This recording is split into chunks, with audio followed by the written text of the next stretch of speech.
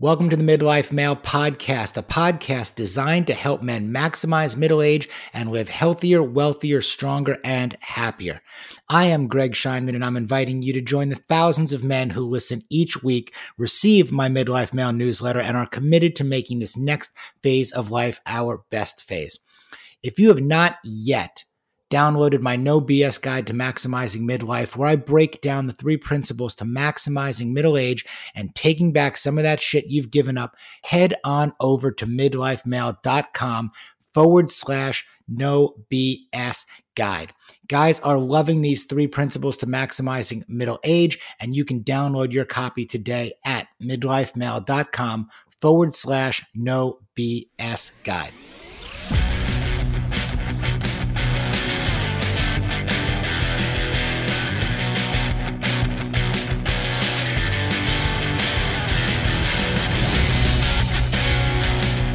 All right, guys, Greg Scheinman here, another episode of the Midlife Male Podcast. Thank you so much for being here this week and every week. The Midlife Male movement continues to grow, expand, and reach more men, and it is all because of you. So thank you so much for sharing the podcast, sharing the newsletter, following on Instagram, leaving that 5-star rating, those positive reviews. It makes a huge difference, and I greatly appreciate it. So if you haven't yet been over to midlifemale.com, head on over there. You can download a free copy of my No BS Guide to Maximizing Midlife. You can subscribe to the newsletter to have it dropped in your inbox every week. You can check out the special offers page for all of my favorite things and brand partnerships. These are the best of the best in items and brands and experiences that I actually use day in and day out. So those relationships run deep, and I'm thrilled to pass them along to you guys as well. Also, this is big. November 1st, my book is being released. So pre-sales are now live. You can head over to Amazon and just search Midlife Male or Greg Scheinman, and my book will appear, and you can pre-order it right now. Please do. Greatly appreciate the support. I'm super proud of this. The guys at Amplify Publishing did an incredible job. You are going to get excerpts from the podcast and the amazing guests that I've got. You're going to get my take and experiences and stories on maximizing middle age and all 6 of the F's: family and fitness and finance and food and fashion and fun. It's really, I think, a really cool book that you can open up any page, anytime, and start from wherever you want to. That's kind of the way I like to read. I like to just pick things up and just go. So whatever you're looking for, it is in there. Check it out. Go pre-order it at Amazon, and you will get it on November 1st. All right, my guest this week is the amazing Teddy Dean. I met Teddy at Modern Elder Academy a few months back when I went there for one of their cohorts, retreats. Man, it's kind of hard to kind of pigeonhole exactly and talk about exactly what Modern Elder Academy is, but it is really the brainchild of Chip Conley, who has been a guest on the podcast. And he has built this incredible facility compound that started out as his home and has grown into an academy that is just helping so many individuals, men and women, kind of redefine and reframe middle age, which is really what I was there for.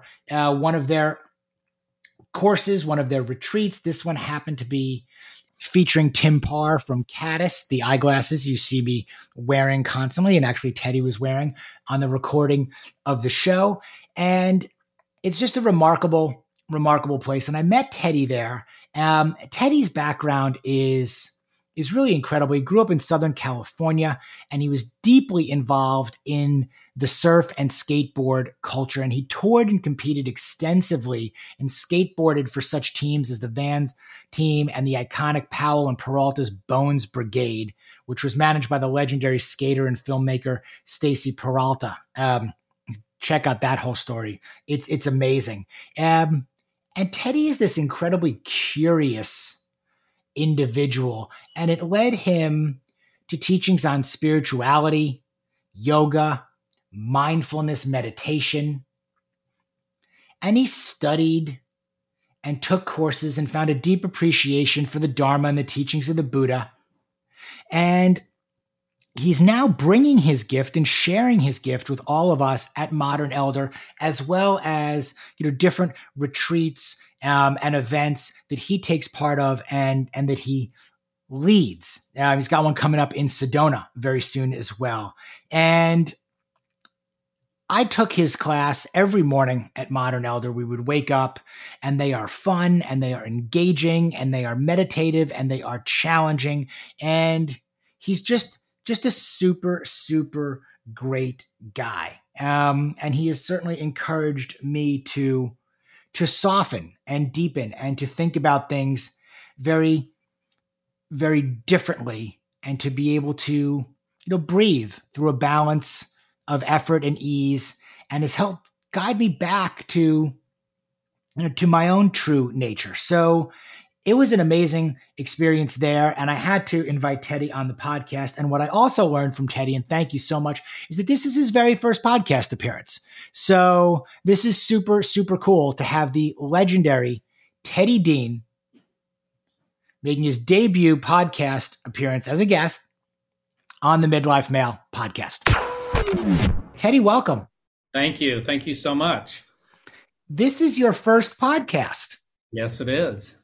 This is a big Midlife Male podcast moment, the exclusive first podcast ever of the legendary Teddy Dean. So thank you so much for saying yes and for being here. Well, thank you for having a newbie like me on here. Well, this is awesome. Let's start with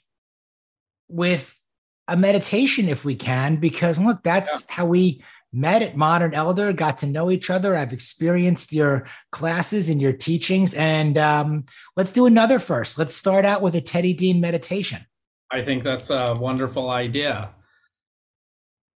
So just to let anybody know out there, I take a very, very practical approach to this. So don't be afraid. Some people run to the hills when they hear this word meditation.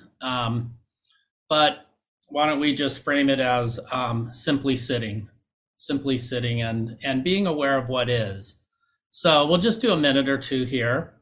So go ahead and just take a comfortable seated position.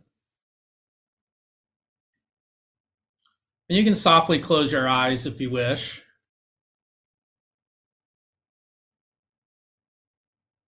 And let's just start with the simple fact that we're in a body, that we're actually in this wondrous, interesting, always transforming container.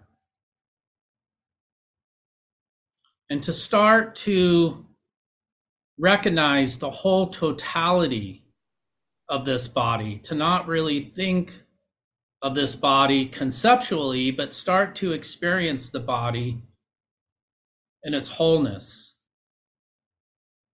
The awareness of having this body, and to let that awareness expand or simply wash through the body so that we're experiencing the whole totality of the body itself. We see that we start to experience that this body has a heaviness or a density to it. And we recognize this because we feel the ground beneath us. We feel the body planted down on our chair, our seat. And we let ourselves settle. We just let ourselves settle. And we think about this relationship between the body and the ground, or what it really is, the relationship between this body and the earth itself. And to think about that for a moment, to contemplate what we're doing here. We're experiencing our bodies literally being supported by the earth itself, the earth providing a substrate for us to ground down into. and to just recognize how supported we are at any given moment. The earth simply offering itself to us, holding us up, and not only that, but providing for us. Providing for us. The air we breathe, the water we drink, the food we eat, all of it, for the most part, offered freely.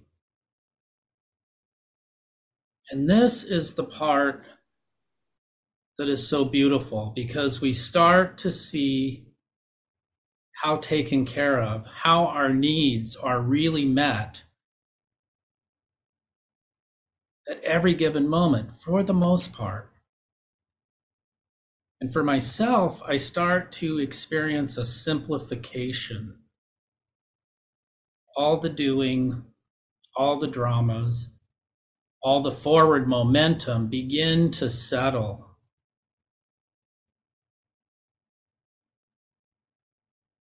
And this allows me to place my awareness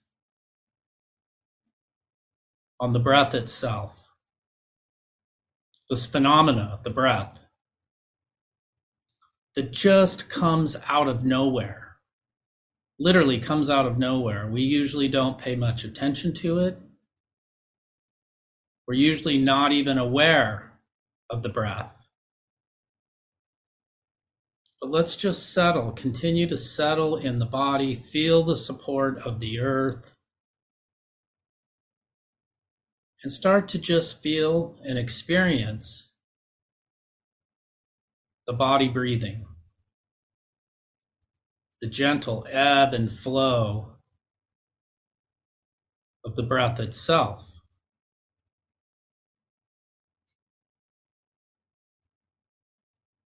And it doesn't take long for us to actually experience the natural nurturing qualities that the breath can offer by just placing our awareness around this wonderful quality, this wonderful natural process. The in-breath as the in-breath, the out-breath as the out-breath, dropping beneath the surface, letting the dust settle.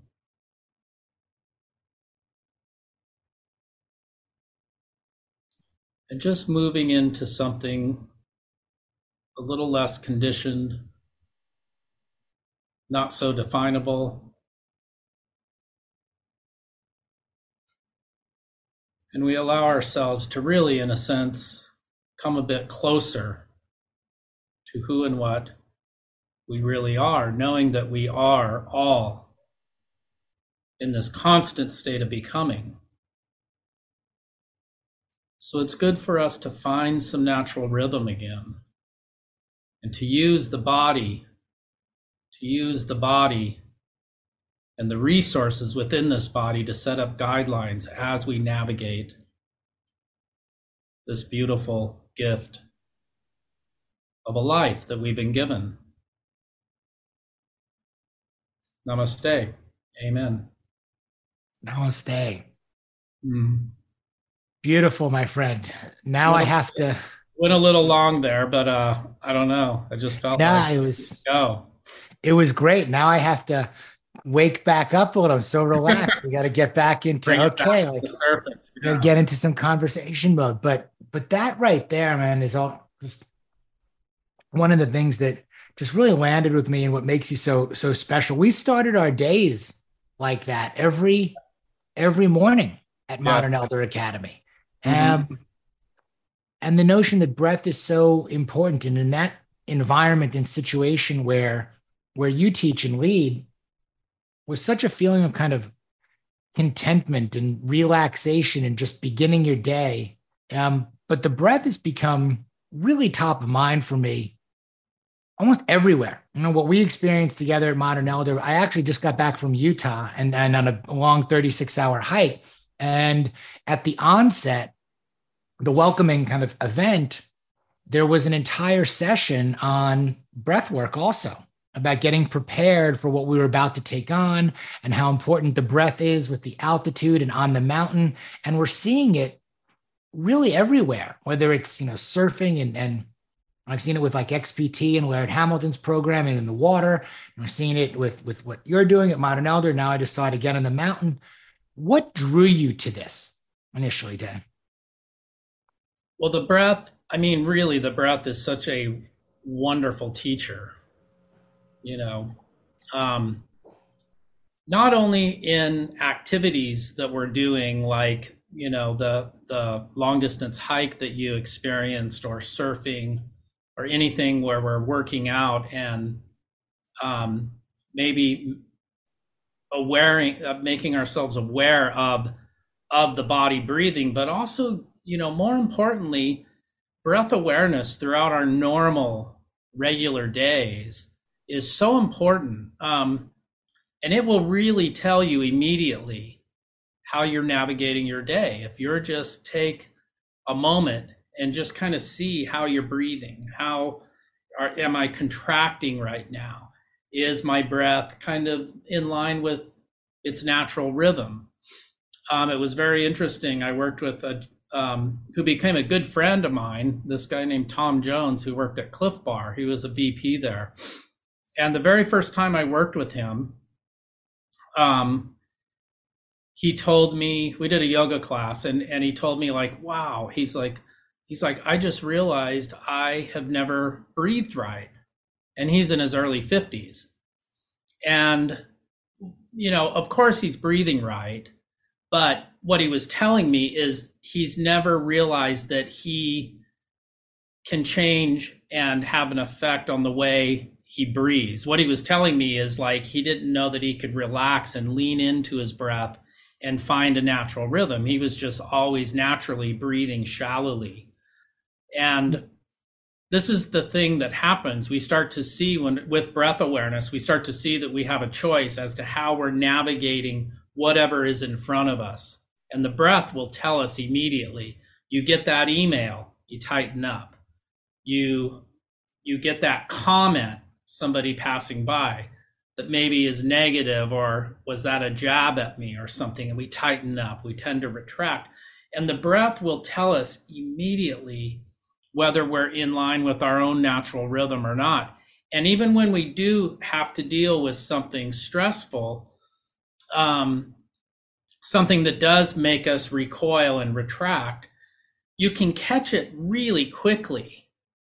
And just, it takes literally a split second to recognize the body, the weight of the body, how we're being supported, and then the breath. And we can kind of ease into it instead of just something happening, us retracting, tightening up, and then reacting.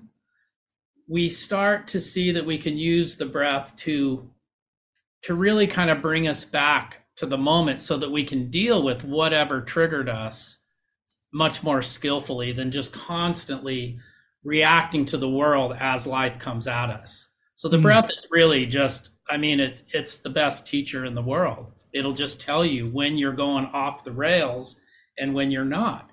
And it's not being overly self-conscious about the breath throughout the day. It's just this is why meditation is so important, because it trains us to always come back to the breath. So when you start to feel the tightness, the effect of the chest getting tight, you catch it before you just go down that big, long road of unskillfully reacting to life's events as they come at you. Now, I want to come back to meditation, mindfulness in there.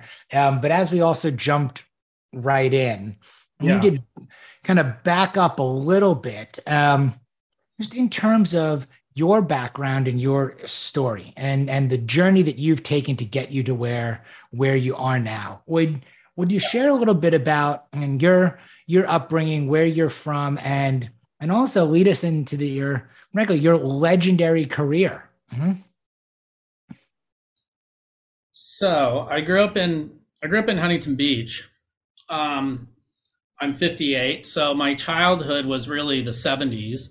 Huntington Beach in the 70s in Southern California was really kind of a, kind of a surf ghetto in a way. It wasn't that ghetto-ish in that sense, but it was how do I say this? It was a lot of creative types were there. Surf culture back then was more kind of freewheeling people. Surf culture was a little more of like, people carving their own path in their lives and not necessarily being fixated on, working and constantly like these days, the culture that we're in these days. But it was a wonderful, wonderful place to grow up. Surfing culture as a child was really, and surfing itself was something that I gravitated towards immediately. And there was a bunch of us kids, and we kind of pretty much grew up on the beaches. Back then we roamed, we were super feral, unsupervised, and we had a wonderful time. My upbringing was really magical. Skateboard culture came in. I was obviously very attracted to that. I excelled in it. I skated for Vans tennis shoes from a really early age, and we were more of a touring team then. So I was on the road quite a bit, all through through junior high school. And then later, I wanted to compete more, and my dream was to get on Powell and Peralta, the Bones Brigade, managed by Stacy Peralta. And I was winning some contests. I was excelling at it, and one thing led to another, and I was asked to be on the Bones Brigade. And it was at a time when Stevie Caballero was on the team, Mike McGill, Rodney Mullins, Jay Adams, Alan Gelfin, the inventor of the Ollie, and Tony Hawk. Tony Hawk was on our team for about the last year and a half that I was on it. And it was a wonderful time of my life. We competed a lot. Stacy was a wonderful mentor. I didn't really have too much of a father figure growing up, and Stacy's not really like that much older than me, but he was really took the place of like a mentor or a big brother. Wonderful, wonderful human being. He really instilled a deep positivity in me, in my life. And I'm not sure, he had a big effect on me, and still does. I just had a wonderful, I don't talk with him that much, but the other day I had a wonderful conversation with him for about an hour and a half. So skateboarding, Bones Brigade, and a little bit after I graduated high school, the industry was dying. It was kind of coming at a low where back then skateboard parks were private. They were owned privately. They weren't public. And they started closing all throughout California. And it became harder and harder for me to go and to really practice my skateboarding. More and more difficult. And as the parks closed, and as nobody would really be in the parks, when you would go there, so the camaraderie and the brotherhood and sisterhood, because there were women starting to skate back then, and I got a little uninspired. And I remember the very last night I drove to Whittier to practice. I went into the park about 7 p.m. Nobody was in the park. I went to warm up in one of the smaller pools, and I did a carve around, went into the shallow end, carved around again, and then went back into the deep end and did this kind of simple trick where you kind of pop out of the pool and you land on your tail. You clip the coping, kind of, they call it a tail tap, but it was an air to tail. And my tail slipped out of the board, and I slammed pretty hard. And I was laying there at the bottom of the pool, and I just was staring up at the nighttime sky. And it was just like that. I was like, I'm done. I think I'm done. And I got up, unpadded, and I went home. And I remember I didn't really know how to tell Stacy that I was quitting. And I remember he called me because we had a contest coming up in Colton. And he called me to see if I needed a ride to get out there for the contest. And I remember I wasn't going to go, but I didn't know how to say anything. I was like, oh, I'll be there. I'll get there myself. And I no-showed, I didn't go. And he never bugged me, but that was kind of it, it was it. And, but I really left. Like when I stopped that, I really didn't look back in a way. And I decided to go to college. I decided to go to my community college. And what was really interesting, this kind of ties in with midlife and this thing of beginner's mind and never really knowing who and what we really are in a way, like who am I? What am I striving for? To just know that we are in this constant state of becoming, and who and what we were 10 years ago is very different than who and what we are now. And to really just kind of align ourselves with that so that we can actually have the space to be surprised by ourselves. And this happened to me in college because I was the skateboard surfer guy in school. I was the kid who was on the best skateboard team in the world. That was my identity. Mm-hmm. My buddy Wayne Greathouse was the smart one. He was the one that was going to be a doctor or a lawyer or something like that. You have all these identities.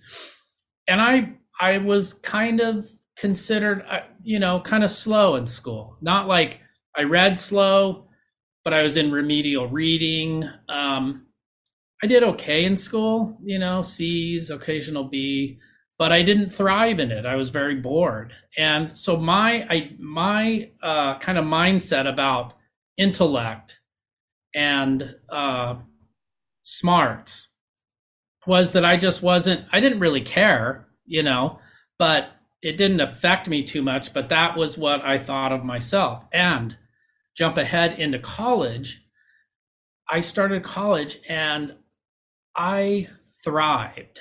I was so I just soaked it up. Straight A's. I was in the sciences. I was studying biology. It was mind-boggling to me because I just was like, I wasn't smart.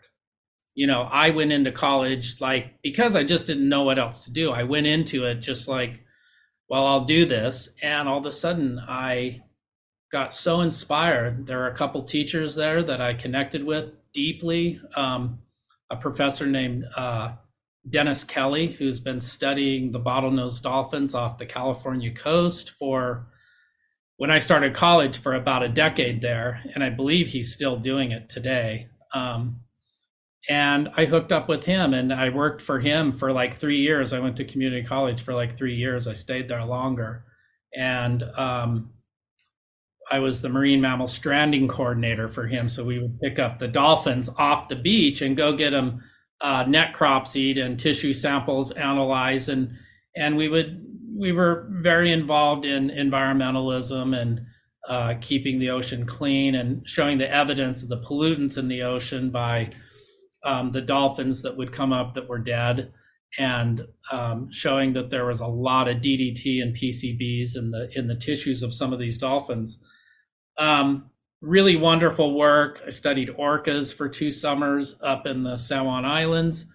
So that was where I was going. I was going to be kind of a marine biologist, more with whales and dolphins. That's a departure for sure. That was a big departure, and but it was also a big awakening in this whole world of academia and learning and soaking up. I got turned on to philosophies.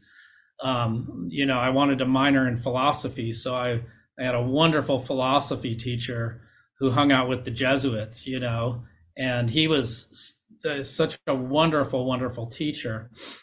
And I eventually got accepted to UC Berkeley as a biology major. But at this point, my alcoholism, which was slowly moving in, was well on its way at that point. And so I didn't really last too long at UC Berkeley. I didn't like it there. I loved the school, but my sort of intimate experience and access to teachers and things at Orange Coast College, in my community college, just was not there at UC Berkeley. It was huge classes, 300 people in a class. You never really got to know your teacher. It was highly competitive, and I was just on my way to becoming a professional drinker. And so I didn't finish there. At what point, Teddy, you've talked about addiction a lot. At what point did you start to get control of it? If that's even the right word, and again, you've made this kind of spiritual transition and transformation from the high pressure, highly competitive, young skateboarding world into kind of community college, and then all the way to UC Berkeley, and then to, as you were just talking, like kind of getting derailed on this, but ultimately also to where you are now, having, it's a continuation of process and progress, but you've worked through that too. I mean, where I'm talking to you right now, you're sitting in Baja, and we'll get to that as well. I mean, the journey continues, but I was curious as where in it did you start to take control of that alcohol addiction and start to turn more towards mindfulness and spirituality and Buddha and the things that we've gotten to know each other on? Sure. So I did leave UC Berkeley. I ended up going to San Francisco Art Institute. And I did finish there with a degree in art, in painting, but I spent most of my time there in the film and video department. And this was at a time when independent film was blossoming up in the early 90s. And there was a big fun energy around that, where anybody and everybody could make a film. And I was super involved in that. And I went into that full force. I ended up making 2 small feature films. One of them played all over in Europe and a bunch of film festivals. Super fun, exciting time, super driven by forward momentum, a lot of hustling, a lot of manipulating in a way to get to the next step constantly, all fueled by alcohol. It was a crazy, wild time. Super fun, but I don't really want to go back there, that's for sure. And I did that for about 12 years. And when the dust finally settled there, and I had a moment to look at kind of the wreckage of everything, of just like, this kind of forward momentum and this kind of ego-driven environment, when I finally, my drinking and my alcoholism got to a certain point where I was pretty sick, to be honest with you, a marriage ended, and it wasn't super dramatic. It just ended, thankfully. And it was soon after that where I did start to seriously entertain getting sober, and I was about 35. And I didn't know how to go about it. I didn't really know how everybody I hung around with did the same things I did. So I didn't really know any sort of sober people. But what was interesting, when I finally started to take it seriously, people that I thought just were kind of the same as me, drinking and everything, I would slowly learn they actually weren't, that they'd been sober a while also. So people started to I started to notice people, this kind of group of people around me that I just never really knew. I did a 30-day, really bottom of the barrel 30-day detox thing, and I made it through that. And after I made it through it, I kind of continued on the same, kind of leery, kind of pretty afraid that I'll relapse in a way. I never did. I don't know why, but I never really, it wasn't a lot of back and forth or anything. It was like, it's almost like when I left skateboarding in a way, I was done. And maybe the drinking, I really did it really good for quite a while. I took it right to its limit, and I didn't go back to it. But that was really where the work began. It began in really looking at myself and starting to cultivate, like, who is Teddy? What does Teddy really want? Who, at essence, what is Teddy? And my curiosity about spirituality and practice and religion was always there, even as a young kid. I was always very interested in spirituality and a lot of religions. And I started to go to these things, looking for some sort of contentment. And through AA, but probably more than that, for me, speaking strictly for me, it was the practice of mindfulness that really, really has saved my life. I don't say that lightly. The Dharma, the teachings of the Buddha, has had an immense effect on me. And my sobriety was going along perfectly fine, and I got to year 2, and I don't know what was happening, but I was riddled with wretched anxiety, like debilitating anxiety, like going to the hospital, heart racing, waking up in the middle of the night and just like my heart going 140 beats per minute for like, I don't know why, And I had a therapist at the time, a kind of an untraditional therapist at the time. And I had already been working with her for a couple of years through my sobriety. And at that point, I was really suffering. It was really affecting my life and my lifestyle. And she was really wonderful at just telling me to see it through, to stay with it, to continue to stay with my practices, promising that I'm not going to die. That was a big one, because when these episodes happen, you do feel like you're going to die. I mean, you really do. And I got used to that.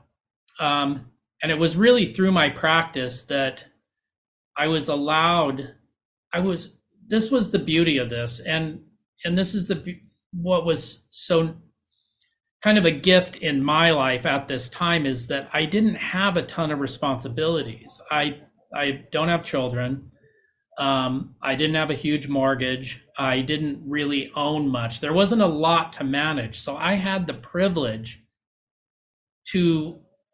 I continued to work, of course. I had to work. I was able to work. I wasn't that debilitated, but it was really difficult sometimes. I had the privilege to take that year and to really just let this work its way through.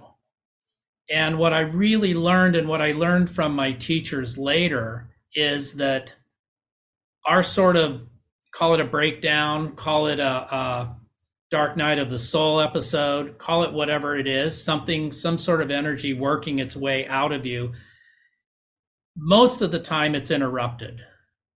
Most of the time we don't have the luxury to kind of do what I did and just kind of continue with my, a lot of people have 2 or 3 kids.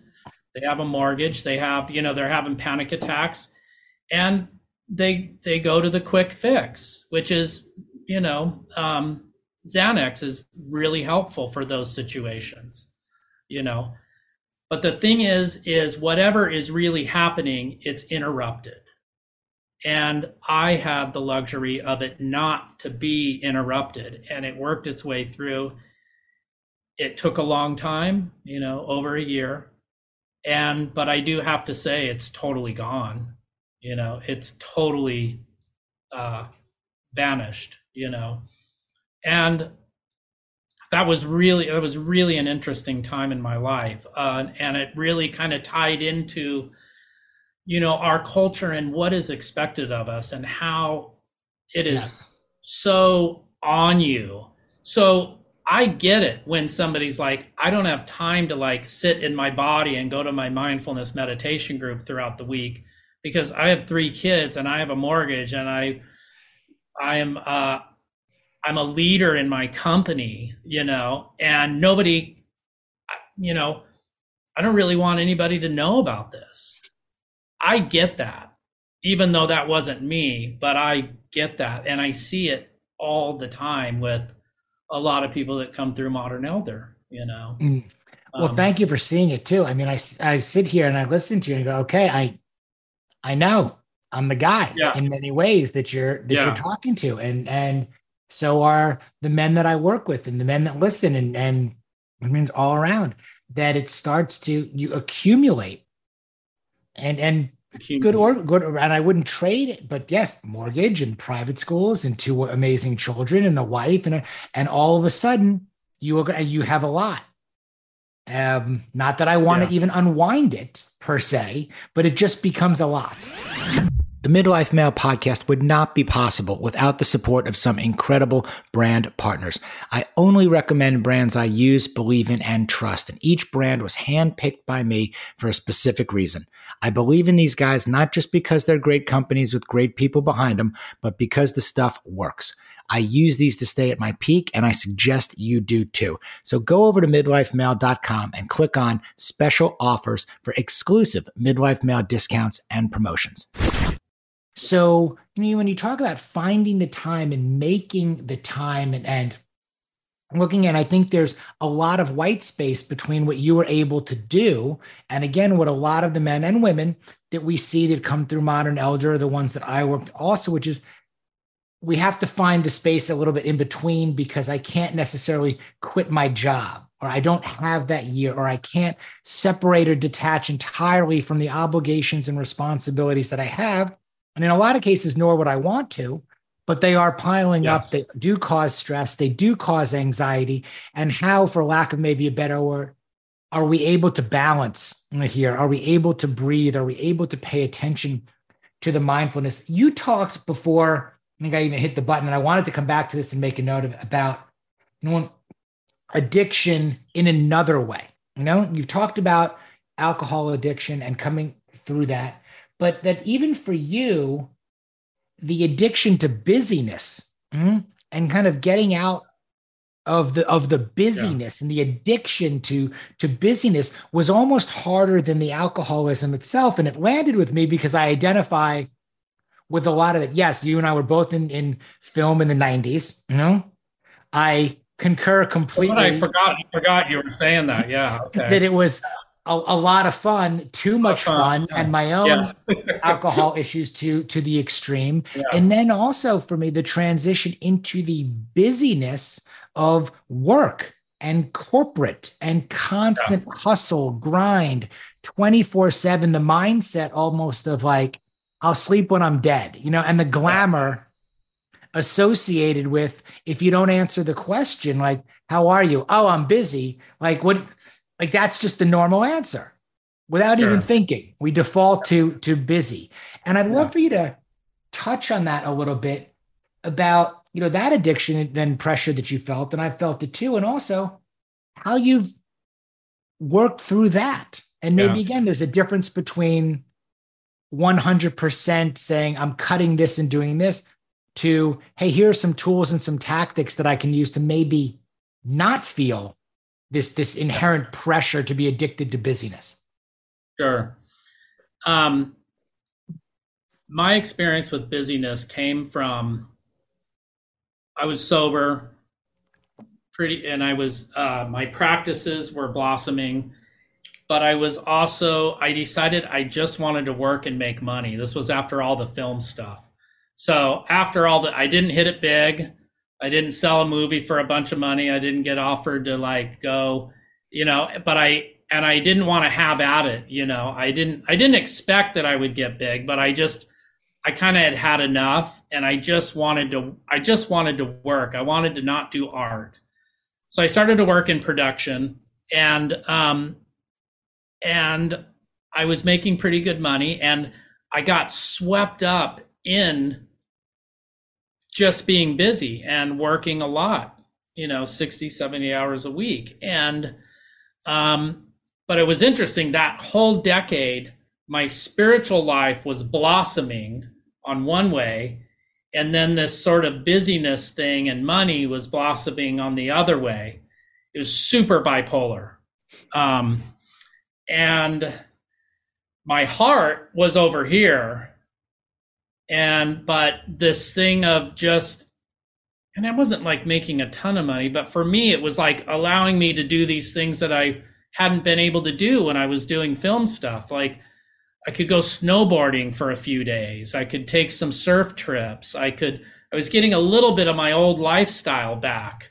And of being out in nature and doing these things like surfing and snowboarding and taking a real vacation and things. But I was really addicted to my busyness. And I remember my acupuncturist at the time was saying, this was year 5 into it. She goes, "You can't do this anymore. Your adrenals are super burnt." I was working really late nights. She goes, "Your body doesn't even get to do its cleansing process because you're usually not asleep at 3 a.m. So if you're awake, your body doesn't get to do this type of a cleansing process tied to the circadian rhythms."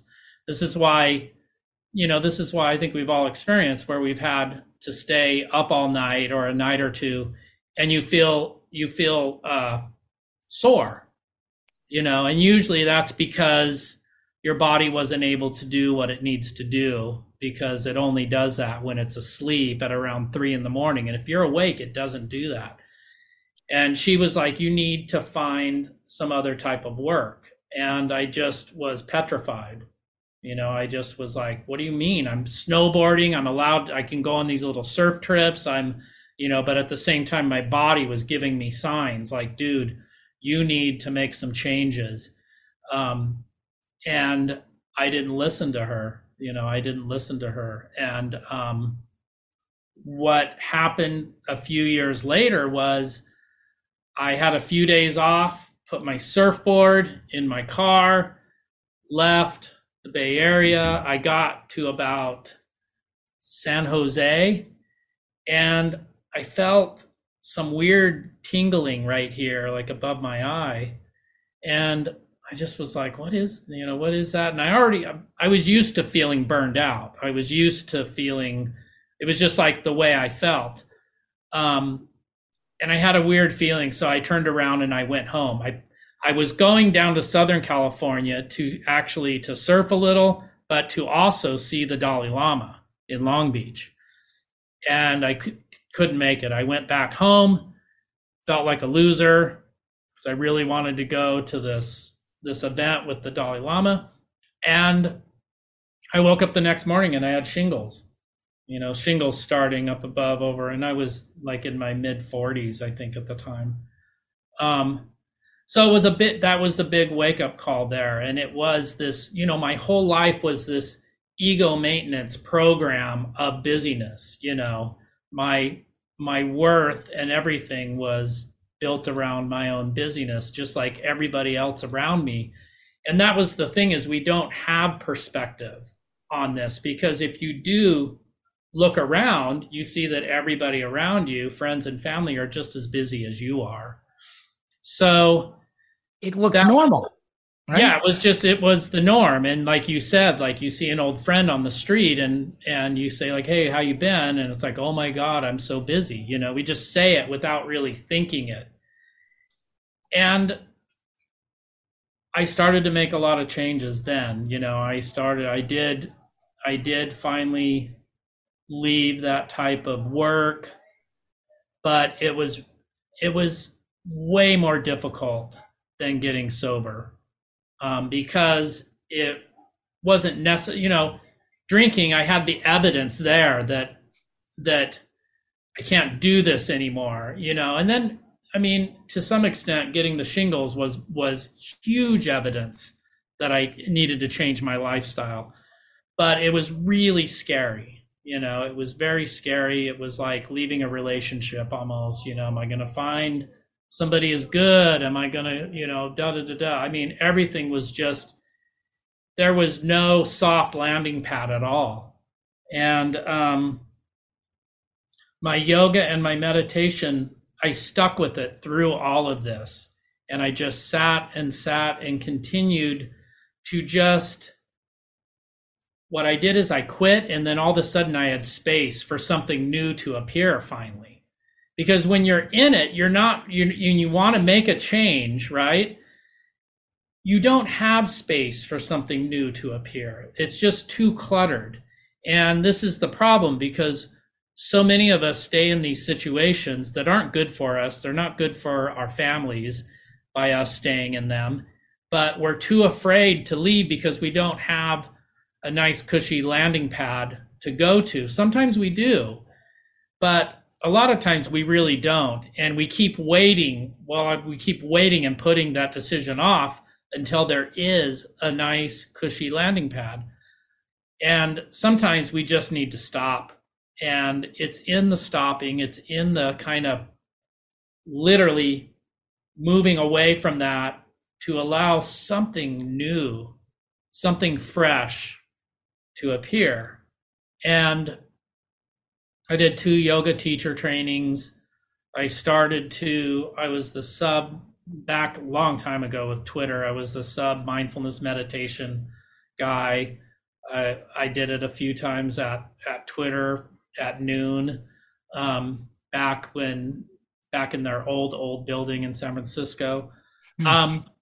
Incremental progress in this sort of like, I wasn't looking to go into this field, but it kind of just happened in a way.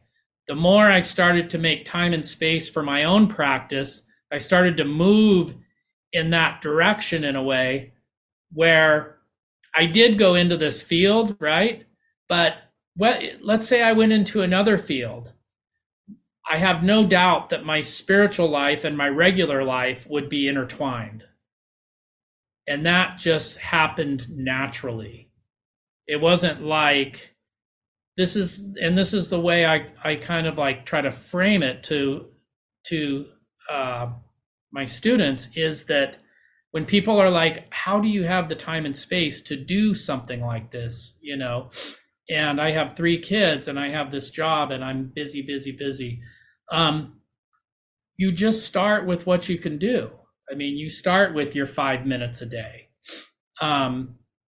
But you stick with it and you weave it into your daily life like you do anything else. It's not that I'm going to, you know, make a big deal because I'm going to sit with myself for 5 minutes and meditate.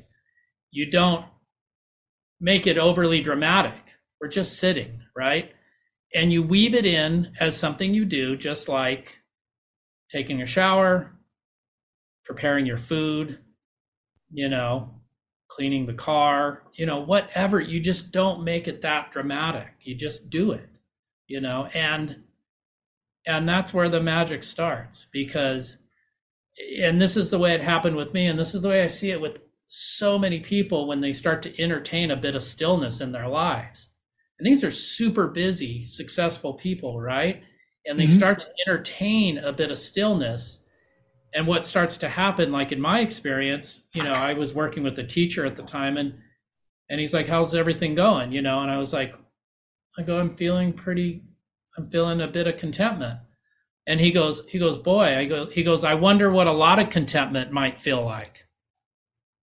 And that was really kind of a nudge to like do more of what I'm doing, right?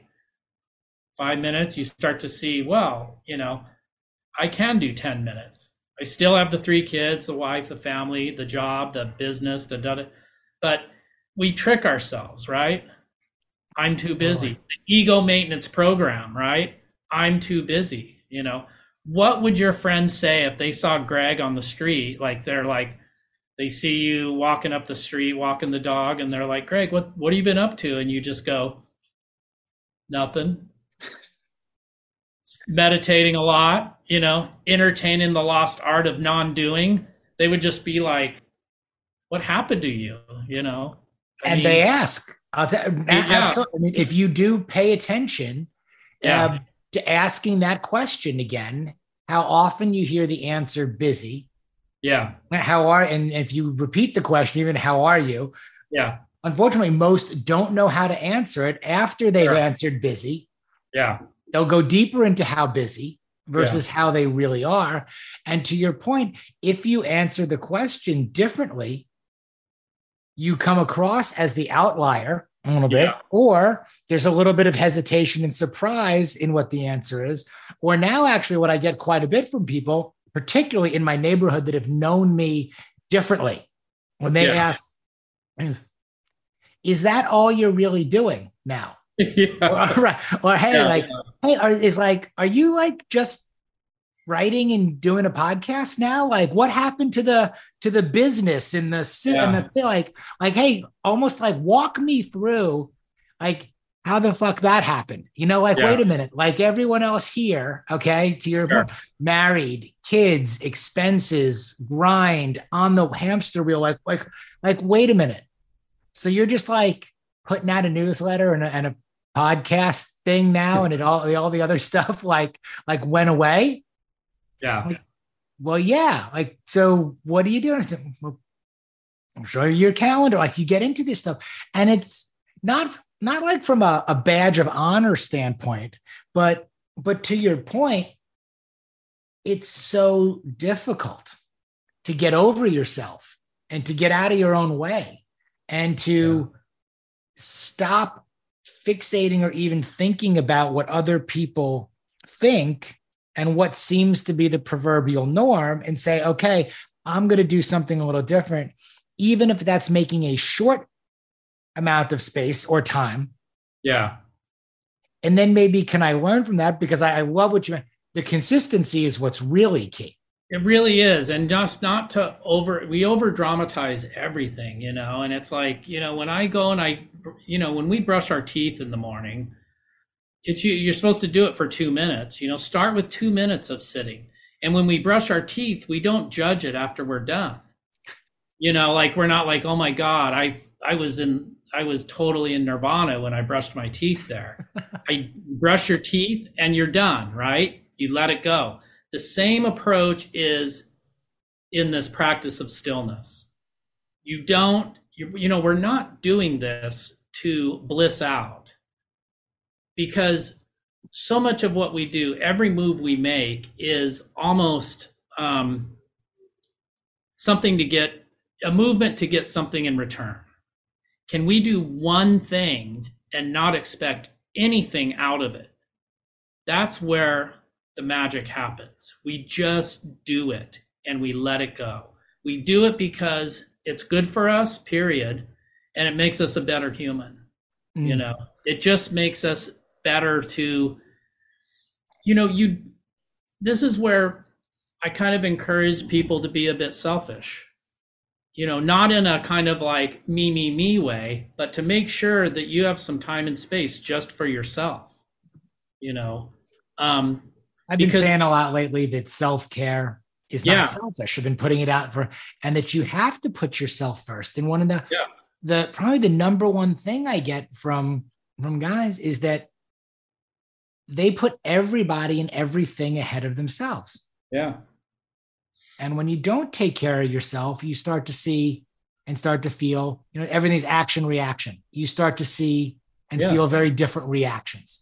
totally action reaction, and you know, we don't necessarily have a right to like pure bliss happiness in this life. If we're really awake, we do have a right to some sort of contentment, though. And that contentment is available no matter where we are, and I know our platform in the mornings at MEA were beautiful, and people are always get really attached to those mornings and like, I wish I was back there, but like, that's the mind already working on you to blow it off when you get home. I'm not at MEA. I don't want to do it then. It's just that simple, but Yep. that stillness can be accessed in New York City in Times Square on New Year's Eve. This is available. I think it's such a great point again that we associate and can again escapism in a way. I have to go here to do this, or I have to be on vacation to do this. And then as opposed to integrating these principles and these values and these practices into our lives wherever we are. One thing that came up this weekend, I was listening to a speaker, and he was really talking about, be where your feet are. And I was looking, sure. Yeah. Just the notion of being present, like whatever this experience is, wherever you are, can you be where your feet are? Can you be fully present, in that? I want to touch on it because now you've mentioned MEA a little bit. When did you first make your way to Baja? I know you split time and you're back and forth, but when you made your way to Baja? Back and forth a lot. I mean, early on, even when I was working a lot in the Bay Area,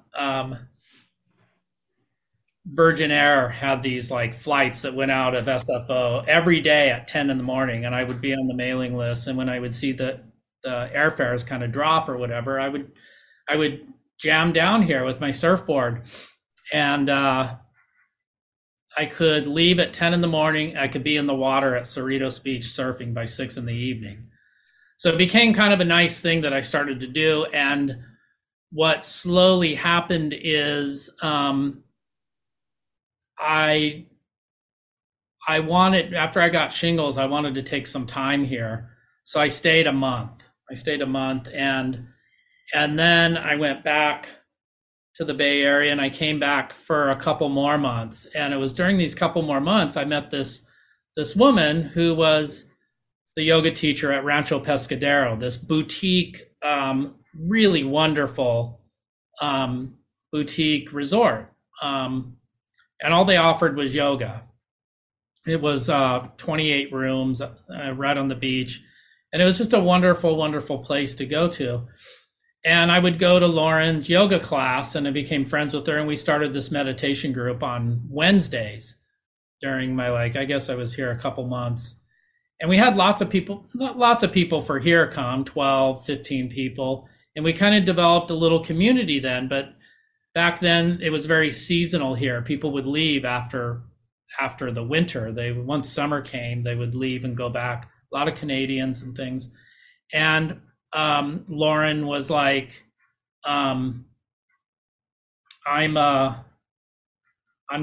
thinking about quitting. You should maybe consider this, So it was seasonal work. So it was only it was work out of just a few months out of the year. And I took it, and it was wonderful. And I became the yoga programmer there.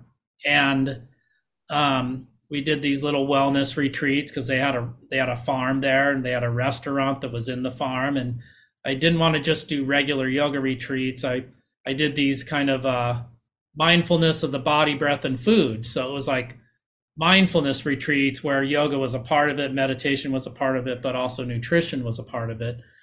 And I did it with my friend, who's a wonderful nutritionist named Liz Campbell.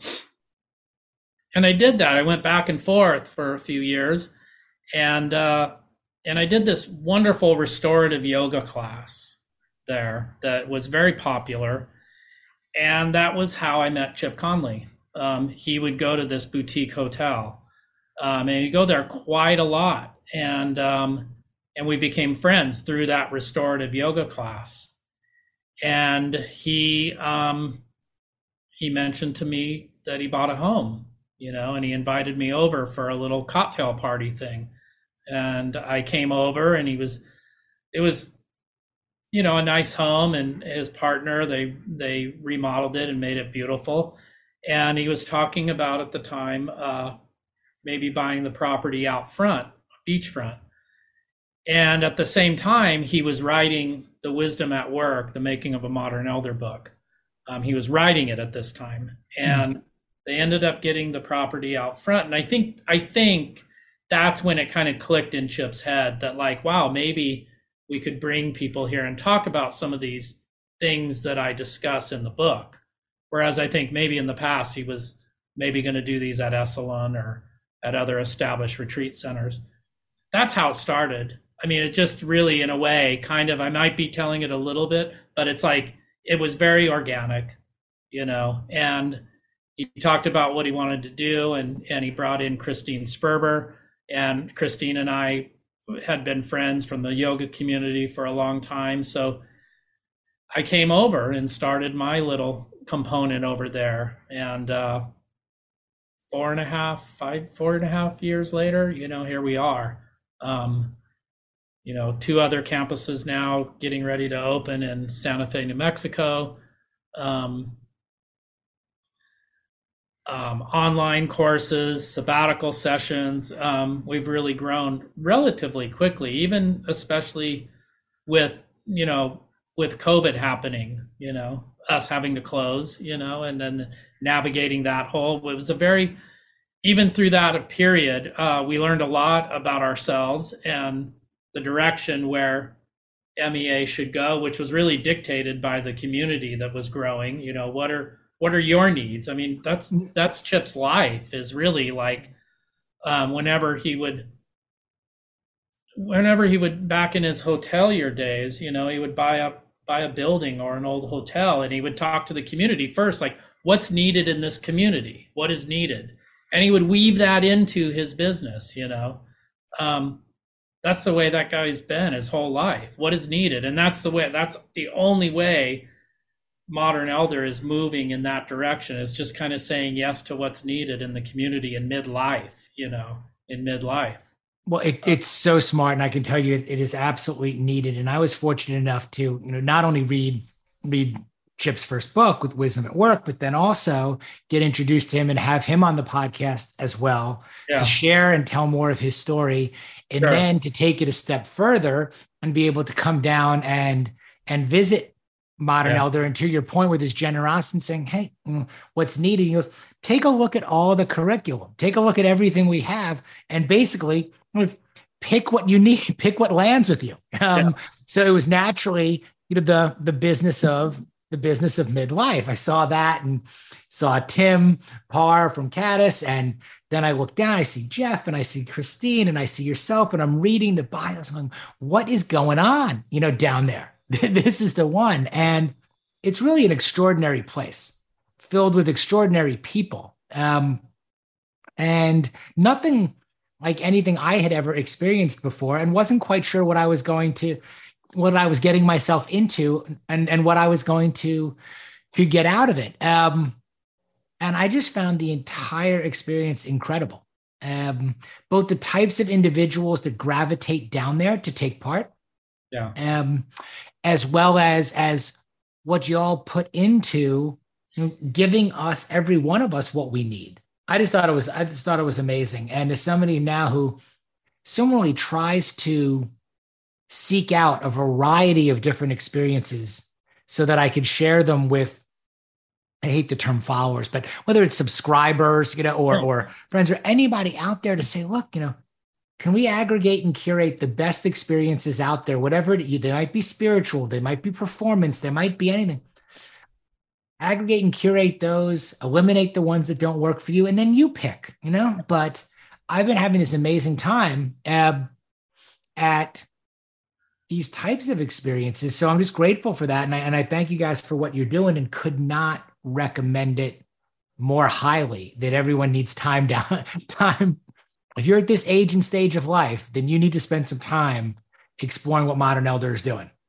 Midlife is an extremely juicy time of life, and it really hasn't been talked about in this way ever, as far as I know.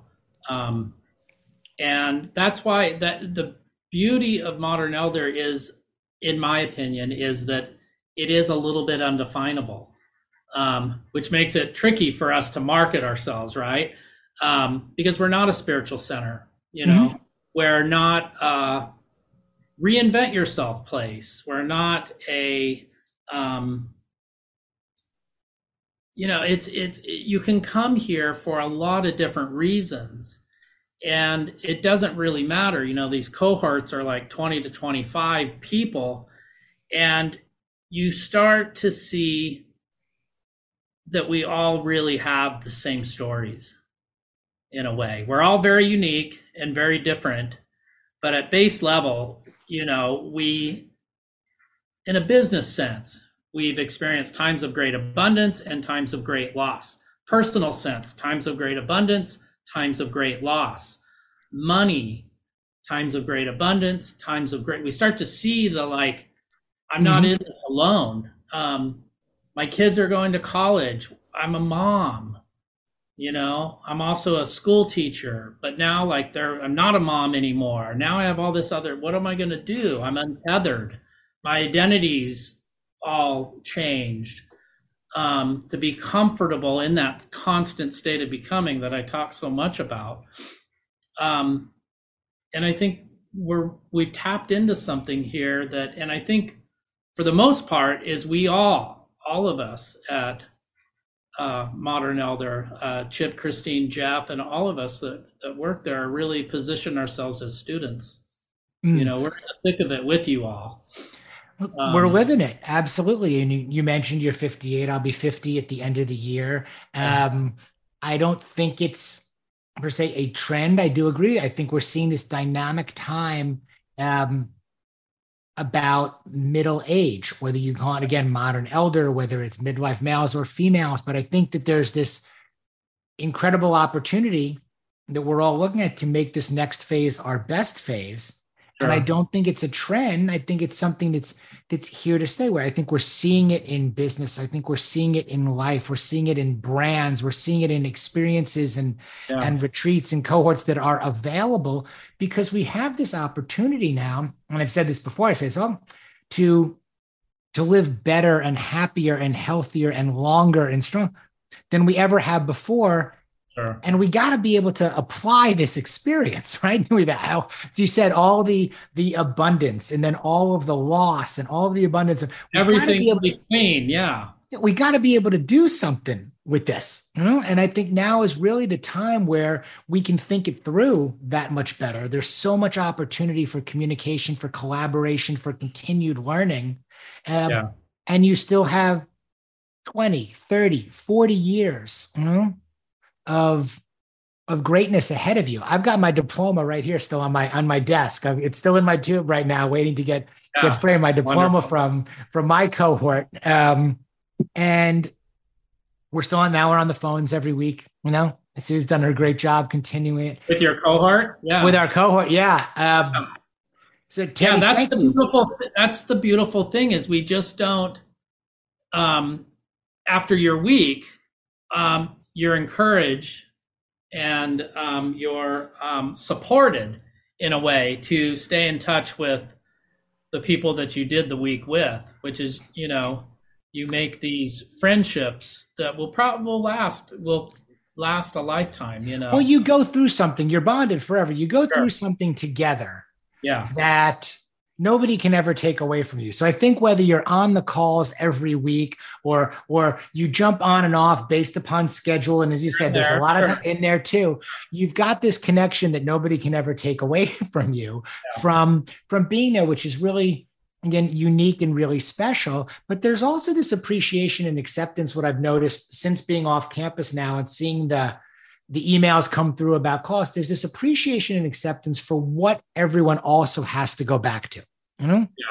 What their realities and what their situations are. There's no judgment. There's no that you can't make a call or you can be. We do what we're able to do. And we all went through something very unique and very special together.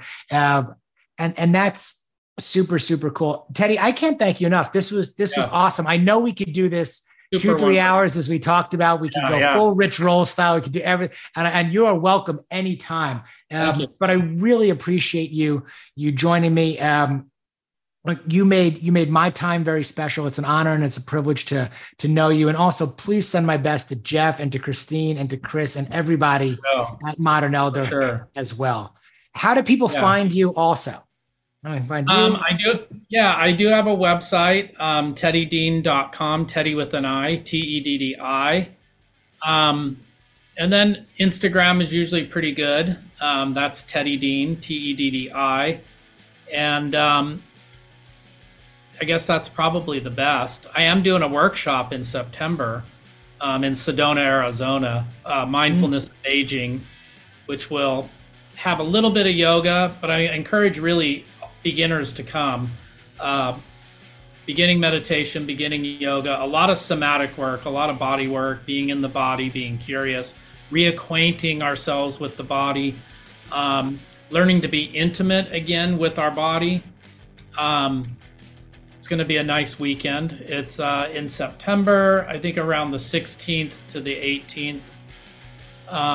You can check my Instagram for that or give me a direct message and I can give you all the info. Yep. Amazing. The legendary Teddy Dean, thank you so much on Midlife. Always a pleasure. Midlife Male Podcast. Guys, if you like what you are hearing on the show, please give us that 5-star rating. Please leave us that positive review. Keep the Midlife Male movement growing. Please check out everything that Teddy Dean is up to. Give Modern Elder a follow as well. And thank you so much. Be back next week. If you're interested in coaching and taking this conversation deeper so that you can achieve your personal and professional goals, be sure to head over to midlifemale.com and check out the Work With Me page to explore options.